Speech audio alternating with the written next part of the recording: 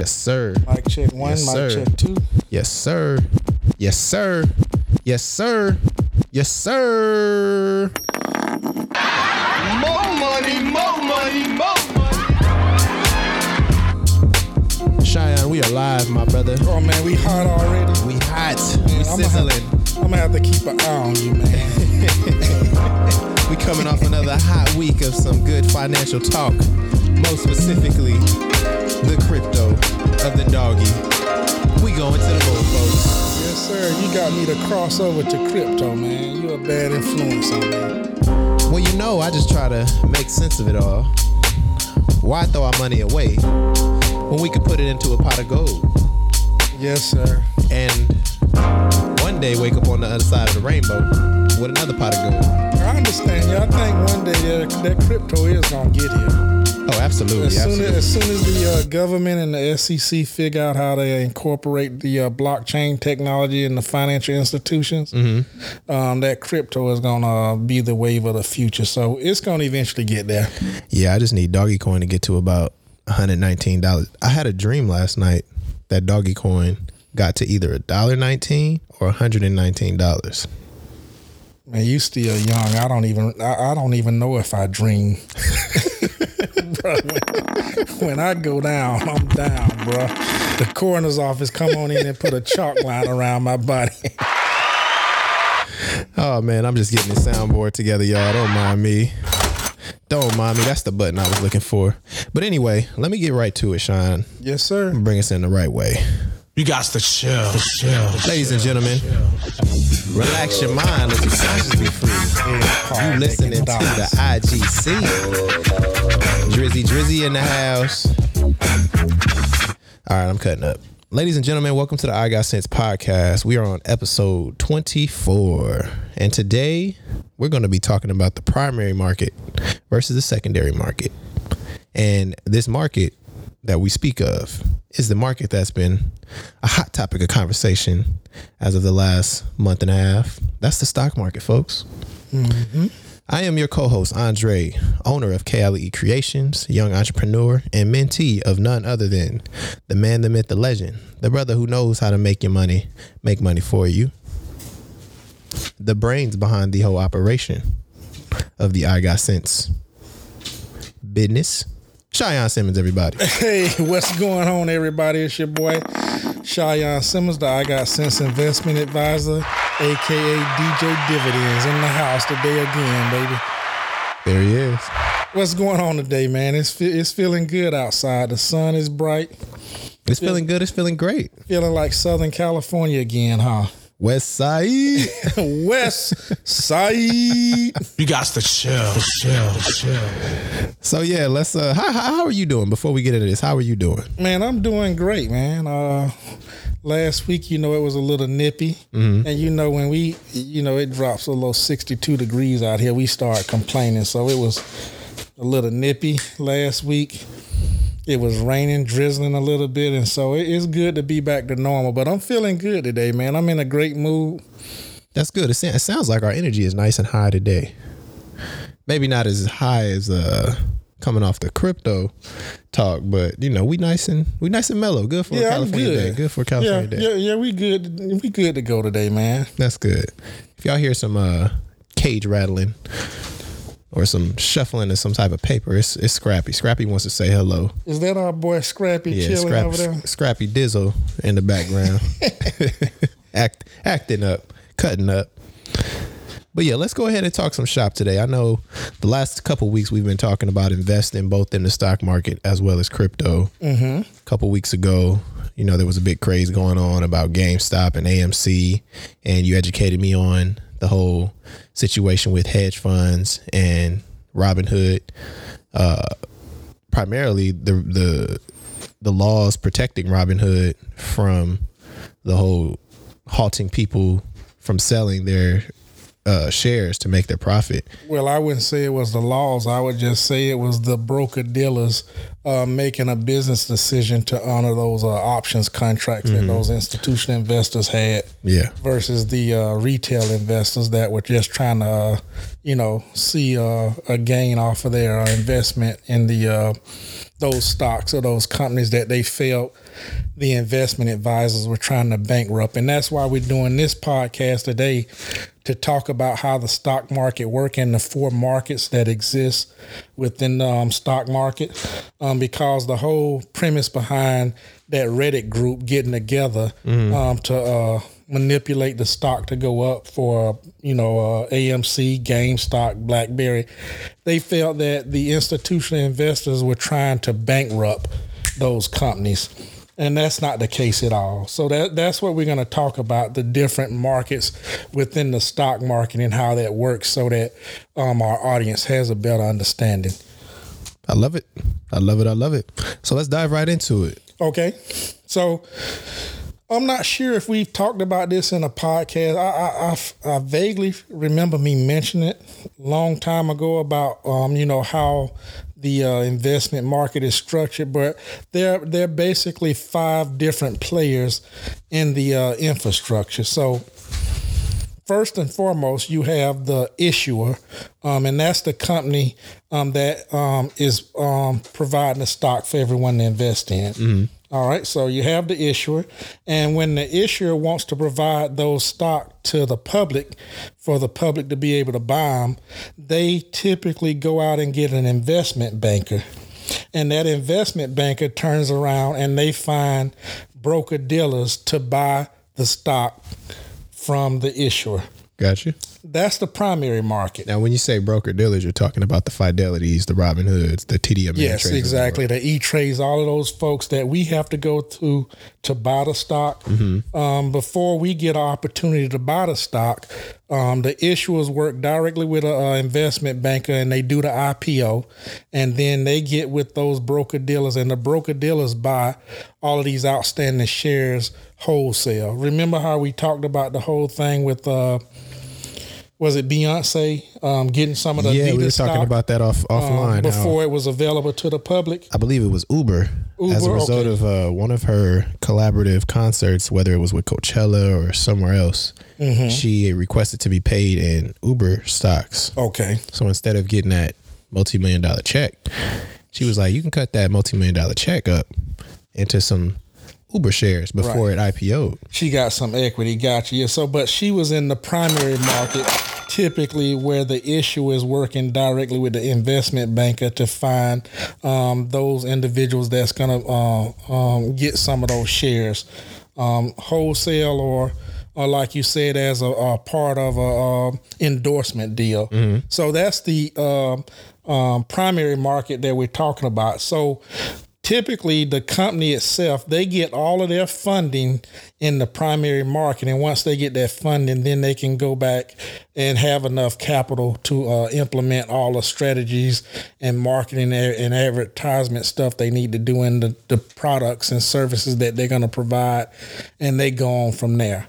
Now, once the broker dealers have those outstanding shares, that's where we come into play as the retail investors. And the way we go about getting our stock as the retail investors is we're in the secondary market where the broker dealers have the platforms. You and I have TD Ameritrade. We have a Robinhood. Some folks might have an E-Trade. You got about 8 or 9 different platforms where you can go out and get these outstanding shares that you can buy. Right? Am I confusing you? Nope. Okay, but once we get to this level here, we're in the secondary market, and those dealers, those broker dealers, those are the ones that control all those shares. In order for us to get the share itself, we get on our trading platform and we go in and say, we want this stock, we want this many shares, and then we offer the price we're willing to pay for it. Correct? Correct. And so when we hit that trade or execute a buy button, that transaction actually goes over to a actual stock broker who works for E-Trade, Fidelity, TD Ameritrade, or whatever, and he transacts that in the stock market. But we're doing that in the secondary market, and it's after the fact. And I think we spoke about this the last time we were talking about it. we're now in the secondary market where it's kind of like we're going to the convenience store. We're not going directly to the manufacturing plant and getting it like those initial investors in the primary market. We're getting it out on the secondary market. And therefore, all the transactions that we're doing back and forth, they don't really impact the actual issuer anymore. What we're doing is buying and trading stock from each other. So as you go in at the price that you buy, and then the price that you sell, you're either going to make a profit or you're going to make a loss. Those profit and losses are coming from the other investors that are coming in the market at different times than you are. Does that make sense? Yeah, that makes sense. So this whole concept that Reddit came about, talking about the institutional investors were trying to short the, GameStop and the AMC. And the BlackBerry and several others to try to put them out of business. That's simply not the case at all. The fact of the matter is that the institutional investors looked at those business models of those companies and said those business models are obsolete. They're going to die off. So we're going to go out and buy some put options and make some money as they go out of business. The Reddit users, they didn't like that, and so they came in with the mindset that these institutional investors are trying to put these companies out of business, and that's not fair. That's not right. So what we're going to do is we're going to all get together and start buying up more and more of these outstanding shares of stock, and that's going to manipulate the market and make the price go up instead of down. That's where the whole frenzy came from. Yeah. But the whole spirit and intent behind why the Reddit users did all of that stuff, they were wrong. It had absolutely nothing to do with the institutional investors trying to make GameStop and AMC and BlackBerry them go out of business. They were just capitalizing on an opportunity because they know how the market works. And so that's why we're sharing this environment. We're sharing this conversation today to talk about, how the outstanding shares are first provided to the public in the primary market. And then once the broker dealers get them, they use an actual broker to sell them to the retail investors. So I've talked about three different sides of the infrastructure already. I've talked about the issuer. That's the company who actually offers the stock to the public. I've talked about the broker dealer. Those are the TD Ameritrades, the E-Trades, the Robin Hoods. Those are the broker dealers that actually have them and own them now, and they're reselling them at retail, and they use brokers to actually do that transaction forward. That's all on one side of the infrastructure model. The other side of the infrastructure model is the investment advisor and then the investment advisor rep. So I'm an investment advisor rep. I'm the one that goes out and studies and researches, and I come up with financial solutions and recommendations for individual investors on what to invest in. I work for an investment advisor.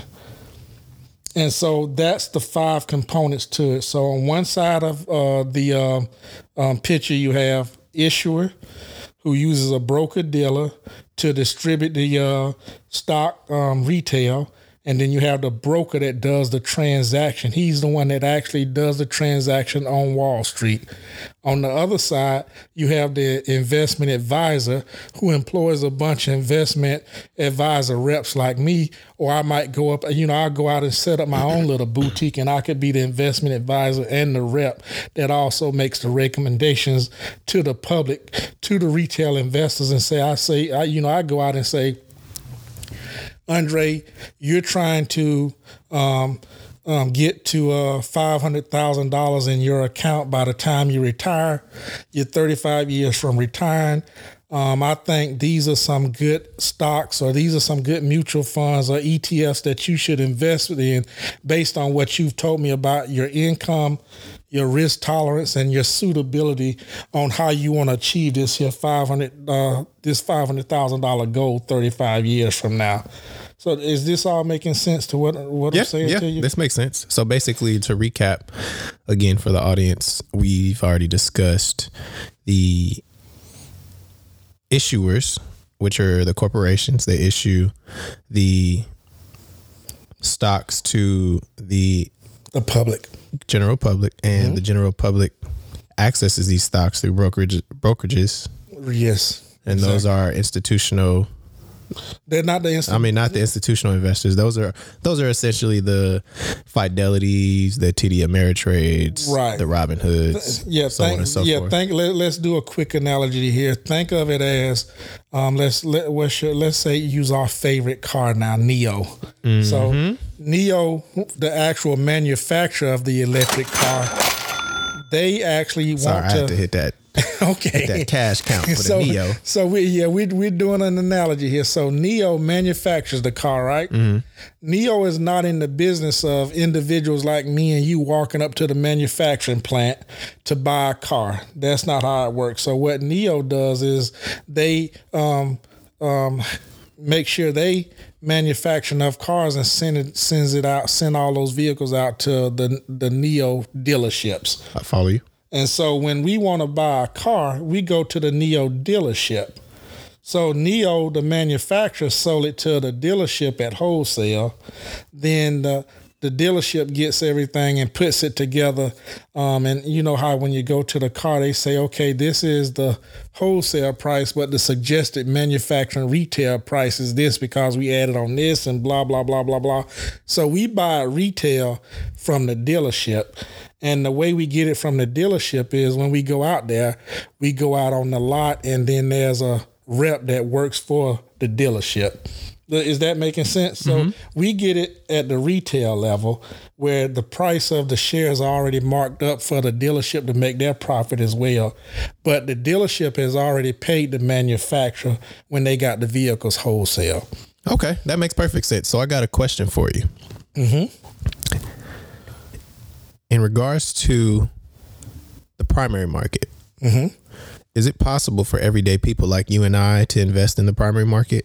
And if so, how does this process look? When you say everyday people, you talking about, just Joe Smo that needs to get financed? Joe Smo, Jack Joe, Jane Jarrah? No, chances are you're not going to be able to get it in the primary market. You have to be a mover and shaker. You have to have some serious money, kind of like we talked about Beyonce, or you have to have some clout or some type of juice. Or some sort of connection. Right, some type of connection to get in that conversation at the table when the manufacturer is working with an investment banker to raise the capital for the company itself. Okay, that makes sense. So the average Joe Schmo guy, he's not going to be able to come in and get no shares in that primary market. He's going to have to wait till those shares are available in the secondary market. Understood. Thank you for that clarity. Second question. Once we've gotten to the secondary market, where the general public is now purchasing shares of these individual stocks, how do corporations benefit from the shares being purchased by the general public? Well, they benefit because now if the product or service is good enough, then you're going to have more and more people trying to get those outstanding shares that are available to the public. And I might not have covered this before. When the issuer actually decides they want to do initial public offering, their board of directors and investment bankers, they all decide the total number of shares they're going to offer to the public. So there's a set amount of shares. So it might be 10 million shares out there.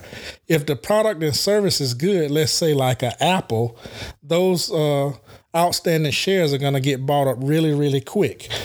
And as they're getting bought up, the price is going up, kind of just like we saw with the whole GameStop. The more and more demand it is for it, the more and more the price is going to go up. And then the people that are holding it as the price is going up, they have their own strategy. So when they get to a certain stock price, they're going to sell and cash out. But now once those shares become available again, they go back to the broker dealer, and the broker dealer turns around and says, okay, these same shares that were once going for $50, now they're available for $400. And there's always somebody lined up ready to get them. So the way this here benefits the actual company itself is when the company sees that their product and service is that good and there's that much demand for it, they may do one of two things. They may say, hey, you know what? let's buy back some of those shares so that so many shares are not available to the public. And once I reduce the amount of shares that are available to the public, now the supply is going to go down and it's going to make the demand go up even more. But because they bought some of the shares back themselves now, they're really actually helping the current shareholders that are holding on to it. Am I making sense? Got you. Okay. Yeah. Or they can say, you know what, we're doing so good. Let's go ahead and do another offering. Let's do another round of offering now. So let's issue some more outstanding shares and make them available. But when you issue more shares, now what you're doing is for each individual you're increasing the supply that's out there, and now the demand might be going down, so you might be balancing out. But as you add more outstanding shares out there, you have to look at the aggregate percentage that everybody owns. Because if you already own, let's say 1% of a certain stock, and then the company itself says we're going to issue some more shares out there. Now, overall, the total number of shares you have against the outstanding shares, your percentage goes down. Did I confuse you with that? No, that makes perfect sense. Okay, so these are ways I'm answering your questions to your question about how does this benefit the company, or then also like we've seen with some of my favorite stock out there, you know, the Visas, the Apples, the Nikes. You might see a stock split. That was my second question. Yeah. So how do splits come into play? Well, the splits come into play because the company has these outstanding shares out there, but the value of the shares have gone up so high, either because of demand or because the product or service is so good and they keep dominating the industry. Once the price gets so high, let's say like we just saw it happen with Tesla and Nike, or everyone's sitting around waiting for Amazon. Let's go with the Amazon example. Amazon stock price is so high now. We're waiting for Amazon to say, you know what, let's do a stock split. And when they do a stock split, it might be a 2-for-1, which would cut the stock price in half. Because currently it's sitting at what, about 1,500? I'm not sure. If we had a research assistant here, they could be on the other side of the board doing all this research in real time for us. In due time, but I'm gonna go ahead and do my research myself real quick. But the stock split, it can be, a 2-for-1, it could be a 4-for-1, it could be a 7-for-1. So basically what you're doing is you're knocking down the jeez. I'm sorry. What happened over there? I just looked up how much one share of Amazon costs. Last time that I checked, it was only about $1,000 per share. You talking about splitting, that would only bring it to a little over $1,500 a share. It currently, as of today, is $3,347 per share. Okay, so let's use, since you have this up now, let's use this as a example here so that we can better explain this here to our audience. Okay. So if you're saying the price currently now is $3,300, if they did a 2-for-1 stock split, it would knock the price down to about $1,650. Or if they did a 4-for-1 split, that would knock it down to about $875 per share. The whole purpose of doing a stock split is to get the price back down to something that's reasonable for the public, for the average guy. Because the average person that comes along, they're not going to want to go out and spend $3,300 for a share of Amazon. Right. And so when you do the split, so let's say there are 10,000 shares of Amazon stock that are out there that they issued for the public to buy, and you do a 4-for-1 split. That means the price is going to drop down. So if you divide that 33, whatever number we're talking about by 4, now you're going to come up with $800 something per share. But now the number of shares are going to go up. 836 and 75 cents. So you do a 4-for-1 split. The price goes down to that $800 number you just gave us, and then the number of shares automatically go up 4 times the 10,000. So now you have 40,000 shares out there, but you only have to pay $800 something for them now. And what that does is that makes people like me and you who couldn't afford to pay in at the $3,300, we can now jump in at the $800 and something. And so that's what the stock split's intent is to get the price lowered back down to a point that's reasonable for the public to be able to buy it in the secondary market. Gotcha. Does that make sense? Yes, that makes perfect sense. And that will sense. attract more money in, and then now that money comes in to benefit the broker dealers and everything. But what the company itself is doing, they're pretty much saying that, hey, our products and services are so great, we're going to do a stock split, knock the price back down on the stock split, and then over time, we're going to see the price go right back up. So let me give you let me use myself as an actual case study that happened with me. So when I first started out buying Apple stock way back in 2003, I ended up getting 700 shares of Apple over time. Between 2003 and 2007 or somewhere around there, I ended up getting 700 shares of Apple stock, right? Now, you said in 2003, 2007. Yeah, between 2003 and 2007. Man, you're not over there counting my money, are you? I'm not, but I'm just going to share with the folks how much a share of Apple was in 2016, which was... It should have been around $20 or something. Yeah, 2016, that was definitely $24. Damn. Mm-hmm. So I got it back in 2003. 700 shares. I had 700 shares, but in 2014... More money.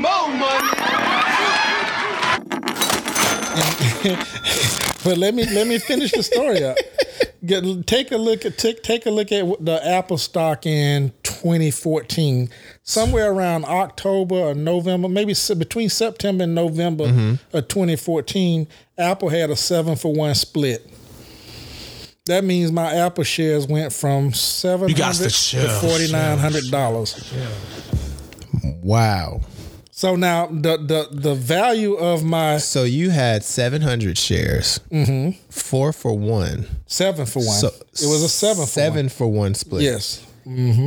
Dang. So my number of shares turned into 4,900 shares of Apple. But I didn't make a single dollar off of that because at the time the price adjusted to the number of shares that went up. So the total value of my portfolio on the day of the split. We talking about to the moon. Well, let's just talk about the day of the split. Okay. The price didn't go. You know, my value of my investment didn't go up on the day of the split. The price per share just came down, and the number of shares I had went up times 7. So 700 times 7 went up to 4,900. Now let's talk about a week or 2 months after that. But then over time, from 2014 coming to where we are now, they went up tremendously. The price of it went up. But then remember, just back in 2020, didn't Apple have another split? Was it 2 or 3 for 1? Wasn't it a 2 for 1 or 4? It was a 4 for 1. It was a 4 for 1 split. It was a 4 for 1 split. Wow. Okay. Exactly. So now do my 49 shares times 4 and tell me, didn't you come up with about 19,000 shares? Sheesh. So your boy over here getting paid. And so the goal is every time you do that split. I'm gonna have to make that a sound bite. That's our new sound bite. I'm adding that to the soundboard. Your boy out here getting paid. So as you can see, I parlayed. I started with 100. Yeah. I was out there grinding. Parlay. Parlay. Sheesh. Hootie hoo. Water. Yes, you got to chill. That's the end of the pod, folks. We done. We taking it out on that. We don't need to go nowhere, man. But see, I've had this success with Apple. My goodness. I've had this success with Visa. Visa had a 4 for 1.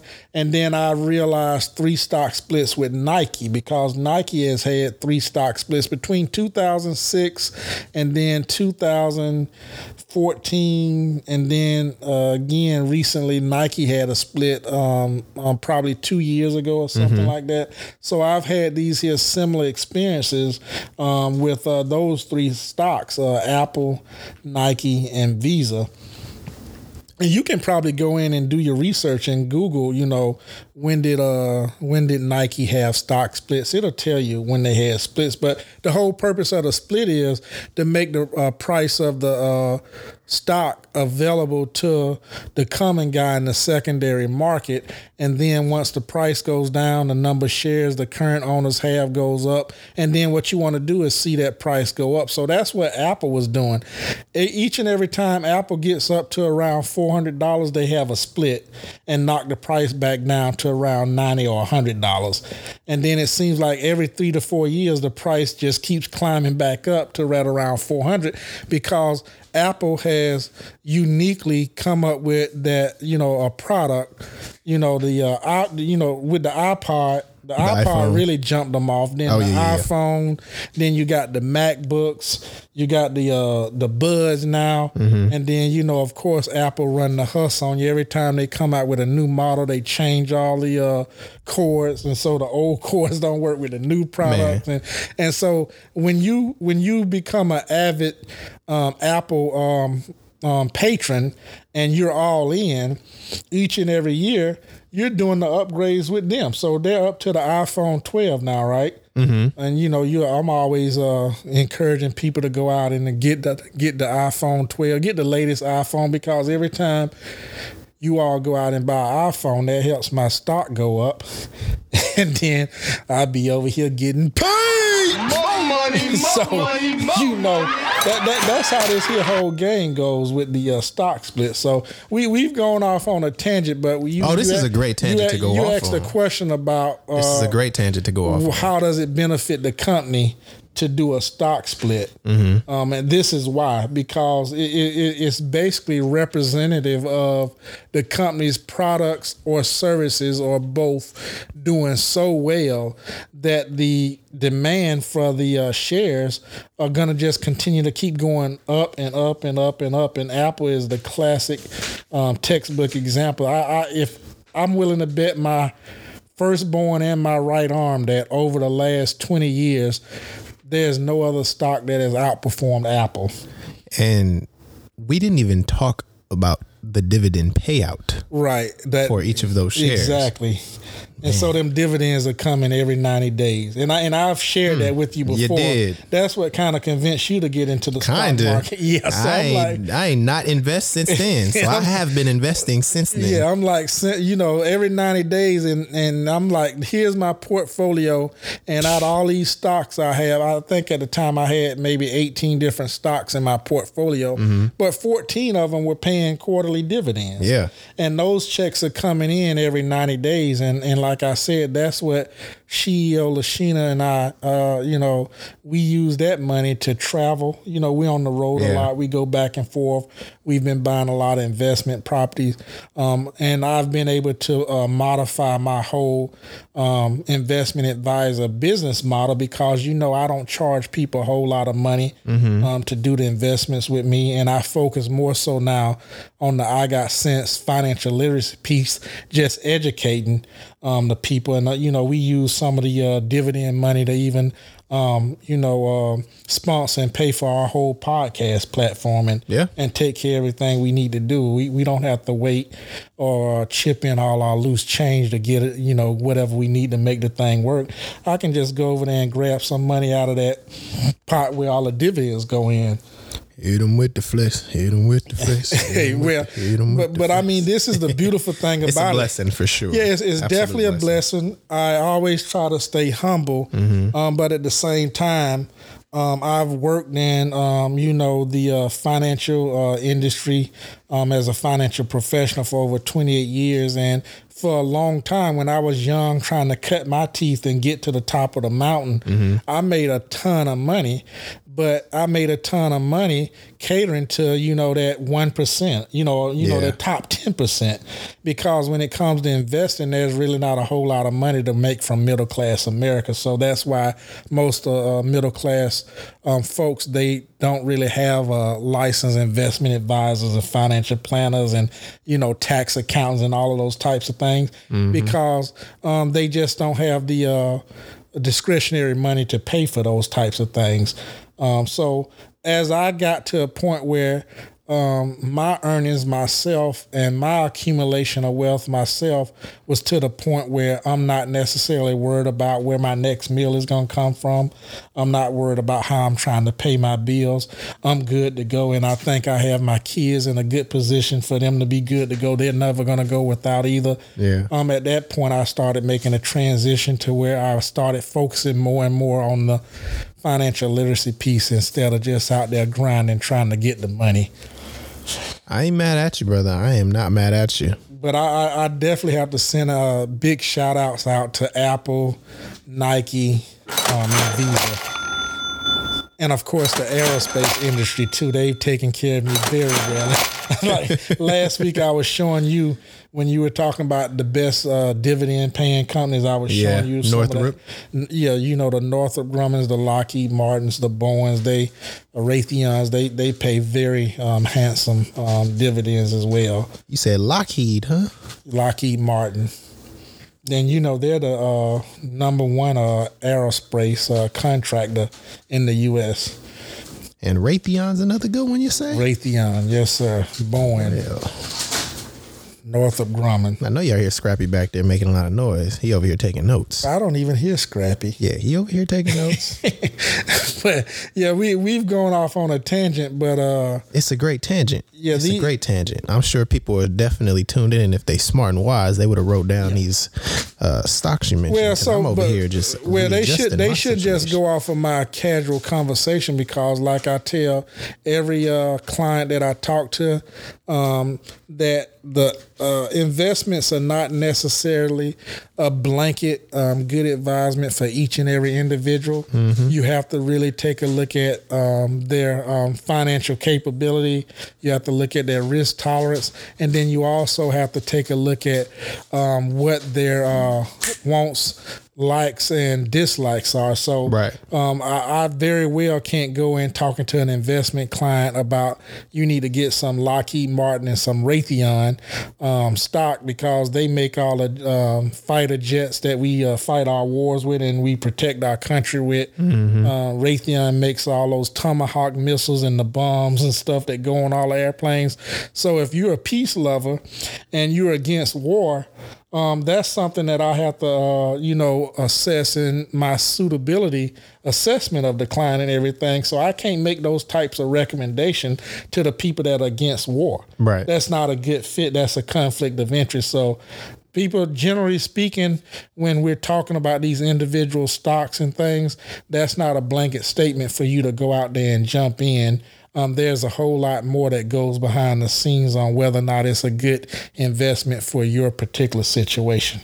Absolutely. I was just saying take notes. No, I wasn't saying go buy it. Because take notes, because then you could go, like you said, do your own research. Right, yeah. Or if you like within 3 years of retirement, mm-hmm. you really shouldn't be looking to get in any stock at all. You should be starting to pull back and transition away from the stock and maybe more so towards bonds and money market type stuff where there's a lot of downside protection, so that if something comes out of nowhere and hit us like March of 2020 mm-hmm. when the pandemic first hit us and 40% of the market dropped overnight, if you're within short range of retiring, you don't need to be in the market and be exposed to those types of things. So each investor has their own unique circumstance.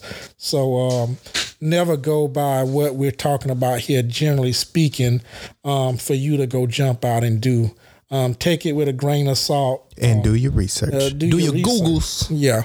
And then if you need to, you can reach back out to your boy DJ Dividends, and I can work with you and guide you in the right direction. You heard? But I don't use this here platform to promote, to try to get new clients, but I'm just saying y'all can come holler at your boy if you want to. Hey, I always say on every episode, feel free to leave a comment on the YouTube page or on the Instagram page, or even DM us on either platform. And I'm up to 346 clients. I've picked up 5 clients over the last week or so.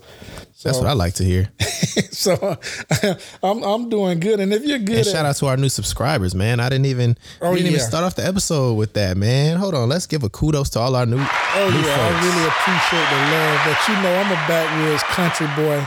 I don't mind going out there asking. If I have to go door to door, I will. But I ask the people, please, y'all show me some love and subscribe, hit the like buttons, share, just like you do at the end of each and every podcast. But what we talked about at the very beginning of starting this here podcast, we wanted to organically grow our audience. We're not using all of those robotic things out there trying to get our numbers up and compete with everybody else as far as subscriptions and likes and all that stuff. We want the people that subscribe and listen to, naturally want to come over and listen to us every single week and use our content and information and guidance as a part of their own wealth building strategy. Absolutely. But we really Every appreciate Monday. the love. We saw Every our Monday we drop a new subscription go episode. up every Monday, every single Monday. It's hard work too, ain't it? Oh yeah, it takes some time. That's for sure. Yeah, we don't just pull up and then start talking. We do a whole lot of pre-production. We do a lot of post-production stuff, and throughout the week, we do research, and the team and everybody's really working hard to make this here a quality product. Absolutely. So that we don't have to use clickbait. So that we don't have to come on here and talk about gossip about celebrities. Don't have to use clickbait anymore. Yeah. I tried that. I wasn't feeling it. We just go, just drop. You talking about the LeBron? Yeah. We did use LeBron I did do that one time. with Brian, and I want to say Oprah might have been one too, or Tyler Perry. Did you? But I don't even remember. I think that was all in the same episode though. Well, I don't mind either one of them three coming through. They can By all swing through. means, you know what I'm saying? Sure, we could talk. We could talk some shop with any one of them. My office is right across from the Lakers practice facility, so I see Leroy a lot, but I'm not a jock rider, so Yeah. I don't be over there waving and stuff and trying to get them to look my way and stuff. Hey, subscribe to the pod. Shout us out one good time. That's all it takes. All it takes is for Leroy to tweet. Shout out to Sean Simmons at the I Got Sense podcast. Brothers out here doing a lot for the community. Yeah, and Leroy, I've been defending you for 15 years, brother. You know what I'm saying? Show me some love back, Leroy. Go talk. Let's get it. Shoot. Man, have we diminished the podcast down to begging and pleading? We didn't enter it into the sports section of the podcast. You said you was a country boy who ain't afraid to go door to door. So and I have a few a few clients that are in those arenas. Mm-hmm. So hey, have them tune into the podcast. But that's one of the if they feel inclined to shout us out, hey, that's a positive. But see, that's one of those conflict of interest, and that's one of those core fundamental things I don't ask my clients to do any shout outs for me to promote. Because as a licensed investment advisor, I can't have testimonies like that.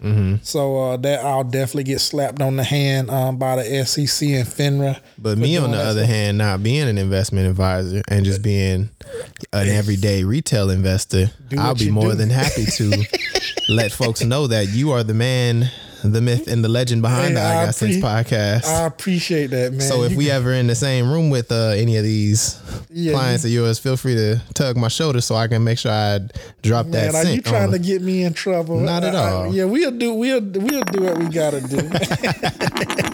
I'm just talking, man. But look, so let's rewind though. We were talking about the splits. Yeah, we're talking about the different markets, and we were talking about the primary versus the secondary. And you asked me what would be the benefit of a stock split. So. Yes, sir. And I wanted to highlight something I had going on in my personal portfolio. So mark my words, on this day, Sunday, Super Bowl Sunday, before the Super Bowl starts, even though y'all gonna hear this tomorrow on Monday, February 7th. Actually, yes. So, as of today, I have 12 shares of Apple. Gotcha. Now, I got those 12 shares as a result of my 2,000 I made off of Dogecoin, or 2,500 of the 2,000. So what does that mean? You bought Dogecoin low, you sold it when it got high? I put $148 in the Dogecoin. So all of y'all out there buying J's, if you ain't make $2,000, $2,500 off of a Dogecoin for the price of one pair of J's, you sleep. Yeah. I ain't saying that to flex. I'm saying that to let you know it's money to be made out there. Yes, sir. But So I put that directly in the Apple. And can you disclaim that it's the stock market is not a conspiracy? Oh, it's not. I was talking to my cousin about this yesterday, and he was saying right now more than ever, the stock market is hot as a result of GameStop and whatnot. And I was just explaining to him, like, it's always been hot. And it's always been an opportunity for people to generate wealth. Hey, can I interrupt you? Can I go off on one more tangent? Yeah, let's get it. So the one tangent I want to go off of is not the GameStop stuff that has made the stock market hot. Mm-hmm. You know what has made the stock market hot? What's that? The whole coronavirus pandemic. Because absolutely, in March of 2020, everything went on sale, clearance. Well, everything went on lockdown. And the stock market went on sale as of March 2020. Everything went on lockdown. Yeah.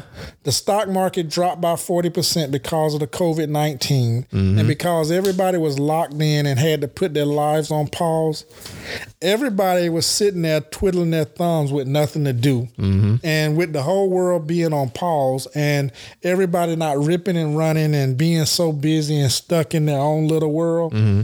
everybody had a chance to sit around and see the whole world as it is. Yep. How it works. In all of its facets. And people have really taken the last year to get educated about a lot of things from politics to the stock market. And with regards to the stock market, people were able really to see how the 1%ers and how the wealthy have been able to accumulate their wealth and then grow their wealth. Mm-hmm. And because we've been on pause, this is the great thing that has come out of this here whole coronavirus pandemic. We've been able to sit down and stop and look and pause. And I'm glad that a lot of people turned their focus towards seeing the stock market for what it is, how it really works, and how this is the best opportunity for just an average everyday guy to consistently put a little bit of money in there and really start growing their money and building wealth. So I just wanted to go off on that little tangent to talk about what has happened over the last year and why so many people are now gravitating towards the stock market and why we ultimately chose to start this here podcast. But there are still there's quite a few brothers and sisters out there that believe it's a conspiracy, and I have really I have at least 2 conversations just about every week about this here, about those that still don't believe in it. Mm-hmm. And I posted something on social media yesterday because this here brother was trying to tell me that, man, money ain't everything. Every time you talk and every time you come around, you always talking about money. Money ain't everything. And I simply told him, I'm like, no, you're right. Money isn't everything, but neither is poverty. I'm just like, yeah. You got a choice. Do you want to have money? Money ain't everything, but it definitely will. It will what? I had to take a moment to pause. I ain't did one of those in a minute. It'll make dealing with life a whole lot easier. It'll take care of a lot of them issues. Yeah, it'll take care of a lot of those issues, and that'll solve a lot of problems. Yeah, that was my whole thing. I'm like, my brother, you want to be poor, broke, and hungry? Well, that's what happens. When you're not open to a growth mindset. I guess I don't want to put the brother down, but that just that reminded me of that conversation I had yesterday, and it was so funny. I made a post about it on social media, but money isn't everything, but it's running a damn near close second. It's an integral part of life, that's for sure. Yeah, especially if you live in America. In a capitalist society, you need money if you want to really function. And so I'm glad that we have so much attention and so much focus on the stock market, and now our content will be even more relevant because we're trying to get the information out there to the people so that they understand it a little bit more. And once you kind of understand something a little bit more, it brings down all those barriers, the skepticism, the fears, all the conspiracy. And to be honest, I would like to say that, or I would like to believe that a lot of the skepticism comes from the fact that people don't have a financial foundation established. So that's most of the time when they get involved in the stock market and they lose money, they're quick to say it's a scam. Mm-hmm. This ain't worth it. This ain't it. But in reality, you just don't have a foundation to build your finances on. You don't have money stashed away. You don't have multiple accounts.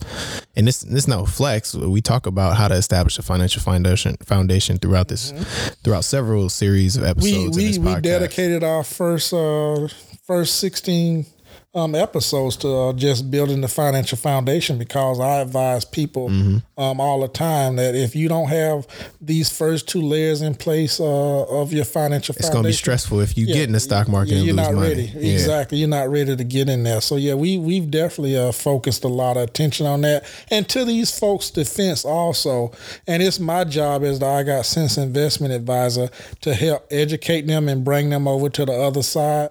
But in a lot of our people's defense, we do have, 400 years of slavery going all the way back to Europe, 250 years here in America. Then we have 100 years of Jim Crow that took us all the way up to maybe 1966. Right. And then from 1966 all the way up into maybe mid to late 1980s, a lot of rigged rules and stuff in the system that just had the deck stacked against us. And like for me, I'm only 52 years old, but I can discreetly remember my mom back in the late 70s and early 80s, getting paid and getting off and going and standing in line at the bank and cashing a check and, getting all the money in that little white envelope. And then on Friday or Saturday, she would ride around on the bus or get a friend to take and go pay all her bills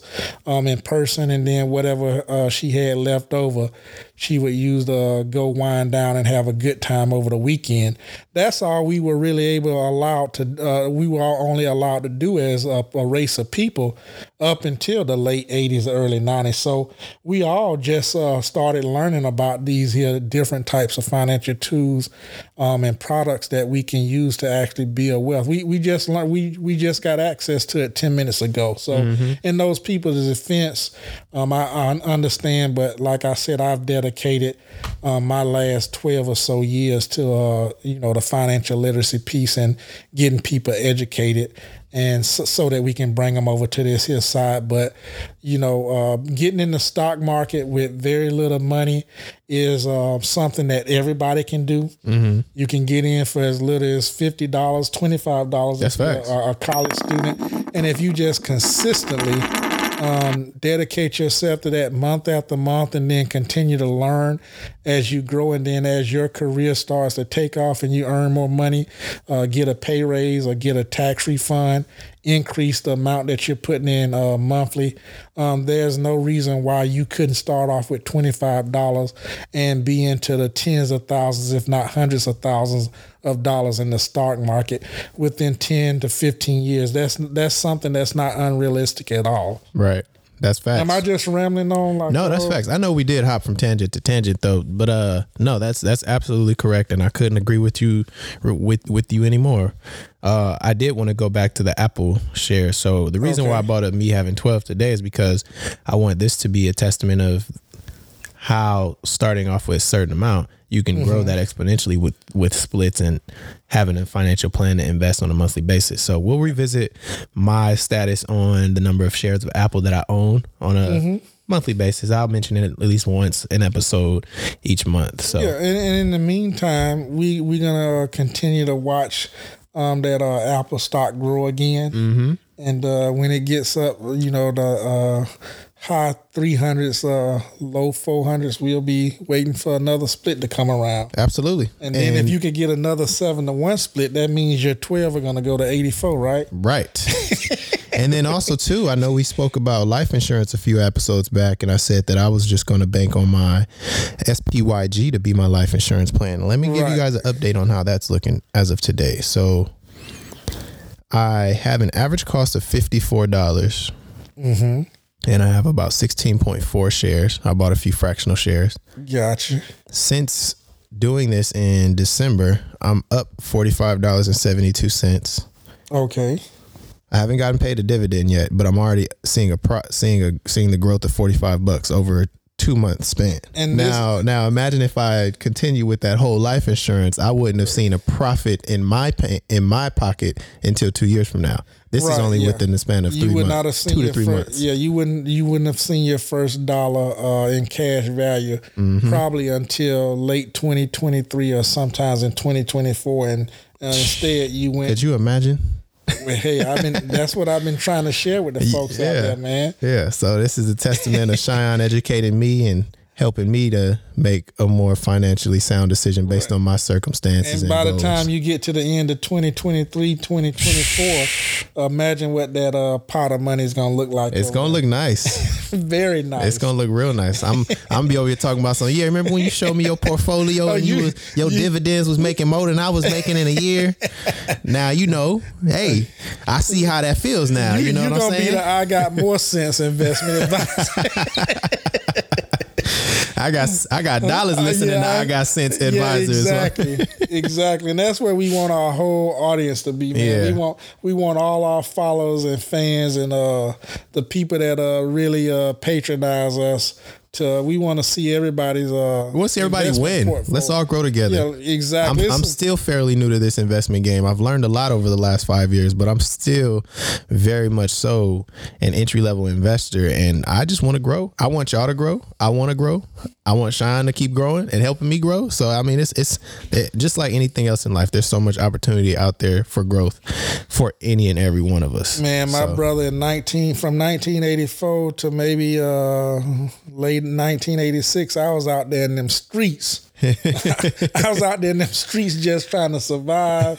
And I finally took a look at the big picture, and I said that, man, it's stressful out here in these streets because you got to look over one shoulder for the police, got to look over the other shoulder for the guys that say they're your homies, but they trying to jack you and get you too. I was like, that's too stressful. Let me go sit down in this classroom, get my books together, and so I can transition out of this street hustle into a legitimate hustle. Absolutely. And ever since then, I've been getting the knowledge because I naturally was inclined to like math and accounting and stuff like that.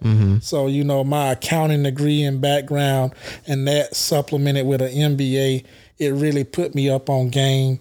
I saw some experiences working in Big Six accounting where I was using all of my money to make sure I was out dressing everybody while everybody else was using all my financial analysis and information to buy stocks instead of worrying about buying clothes and looking good. That was my wake-up call in the mid-1990s. And after I saw those guys make a fortune off a stock like Home Depot and, some of the up-and-coming stuff like Walmart back in the day, that made me really reassess my situation and get my financial foundation together and then start looking to the stock market.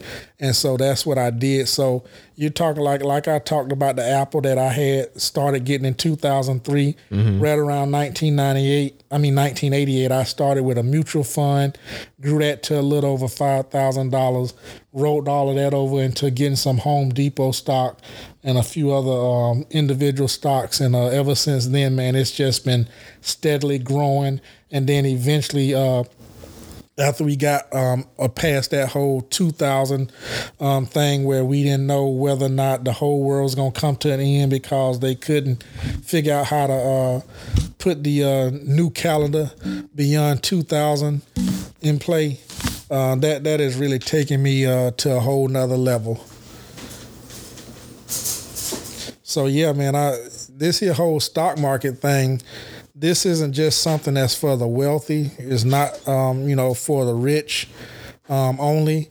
It's for anybody that is willing to get their stuff together and just commit to putting some money in there and then using a little bit of research, a little bit of education and knowledge and applying themselves and then just sitting back watching it do what it do. Absolutely. It's been great. Absolutely. Sorry about that. But I came from the projects in Florida, out in them streets, so I can relate to those out there just starting out. Yeah. I haven't always been in this here position. Like I say all the time, I'm 52, so I've had a pretty great run. But the key to my run has been the understanding of why I'm getting in there and putting in the patience and making the sacrifice to consistently put money in on a regular basis. Absolutely. That's what it's about. And I mean, shoot, I wasn't in the streets, but I was definitely out there having fun in my early 20s. I was focused on a financial plan, but I didn't have the education I have now. Gotcha. So my plan changed a little bit.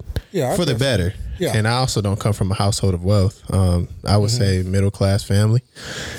And hey, you learn that instead of buying J's, let me put it this way. I remember, I want to say 3 years ago, I posted on Instagram the price of Nike. It was about $75 a share. And I did a little small equation. Let's say you buy one pair of J's a month. You're looking at about anywhere between $120 to possibly $200. Yep. So at the time, let's say instead of buying a pair of J's per month at the $75 price, you were buying 2 shares of Nike. Right. Roughly $145, $150. Yep. Nike today, 2021, is almost $150 per share. Yes. And Let's say you did that for... That's after 3 splits since the mid-2000s. Yeah, and this was 2017 when I said it, so there was no splits, but just imagine if you did that for a year. Yeah. 2 stocks a month, 24 shares at the rate of $70 to $80. And it's ironic that you use this here Nike example of what happened to you in your life, because that's what that's the same company that I used to convince my son, Savvy D. Savvy D. That Nike. Shout out Savvy D. Yeah, I showed him my Nike stock. Yeah. And how it grew from me just starting out with $100. And that convinced him to go on out there and get in. And I'm like, man, instead of you spending your money to buy the Nike, spend your money to own Nike, so that every time everybody else buy the Nike, you get a piece of that. That's facts. And that crossed him over to this investment thing over there. And if I'm not mistaken, you can even get some dividends from Nike as well. Yeah, Nike does pay dividends. Yes, sir. So, and let me go back and just make sure that we tie this all back to what our topic was today. Primary market, buying in versus the secondary. primary and secondary. All of these things that we're talking about of how we ourselves improved our lives financially and got to where we are today, and we're projected to go even further. It's because we we're out there investing and putting money back into ourselves instead of just consumer spending and everything. And as an individual retail investor, please realize and understand that you're working in the secondary market. And what we do in the secondary market doesn't necessarily impact the company itself directly. So that whole Reddit group that thought they were getting back at, the investment, the institutional investors, maybe they did hurt a few hedge funds here and there, but they didn't necessarily benefit GameStop. They didn't benefit GameStop at all. So what they did was they manipulated the price to go up, whereas the institutional investors were trying to make money off it going down. And in the grand scheme of things, with that price going from $10 all the way up to a little over $400, what they were doing was taking money from each other. Some get in at 10 and then you sell at 100. Well, the other guy who's getting in at 100, you getting his money. Right. And he getting your shares. Right. And then he's selling at 300. He's doing it to the next guy, and so on and so forth. And it got to the point where somebody's going to lose. It almost ends up being like a pyramid scheme, exactly. like a Susu or something. Yeah, the guy left holding the bag, he's the one that's ultimately going to lose, not the institutional investors, because the institutional investors, they have all the money from us retail investors anyway. So they're holding on to our money. So that's how this here whole thing, this whole game goes. We're in the secondary market, and we're not in the primary market. So don't think that when you see the next thing come along where someone is shorting a stock, that you should go out and manipulate and make the stock go in the other direction, because like we've talked about numerous times here, GameStop is an obsolete business model. No one is getting in the car, driving over to the GameStop store and buying a cartridge and taking back home. So that unless they change the digital or they partner with somebody else to change their business model, they should die off. It's just that simple. It was not a conspiracy for the institutional investors to bankrupt them. The institutional investors were doing what they needed to do to make some money off the obvious. Shine, my brother. Man, how long have we been going today? This has been a good conversation. It has been a great conversation. And I think we're going to go ahead and let the people enjoy the rest of their day. Okay. We gave them a lot of information, or the rest of the evening. We gave them a lot of good information, some shares or some stocks to go ahead and do some research on their own. We've also discussed the difference between the primary and secondary market. And I know I haven't said this in a while, so I'm going to say it. So with that being said, I'm going to take us out. Ladies and gentlemen, thank you so much for tuning in to episode 24 of the I Got Sense podcast. You can support our podcast by making a small monthly donation of $1 to $10. You can do so by clicking the link in our Instagram bio, or by simply going to igotsense.com and clicking donate. You can also provide a non-monetary contribution by liking and subscribing to our to our YouTube page. That's I Got Sense Podcast. And also leaving a review on Apple Podcasts, as this helps our visibility within our industry on the podcast. You can also go ahead to our Instagram account, I Got Sense Podcast. Follow, like, comment, shoot any questions you got, and share our videos and podcast episodes with all of your friends, family, co-workers, and strangers that you meet. Sean, you got anything else? Man, everything you said times two. We really appreciate the continued support and love. Like I said, y'all, please, y'all show us some love and share the information with the next person that you think can benefit from this here. And like I've started saying in the new year, the plan has changed, folks. We ain't trying to look rich in 2021. We trying to get rich. More money, more money, more money. Yes, sir. Well, till next time, folks. Peace. Peace.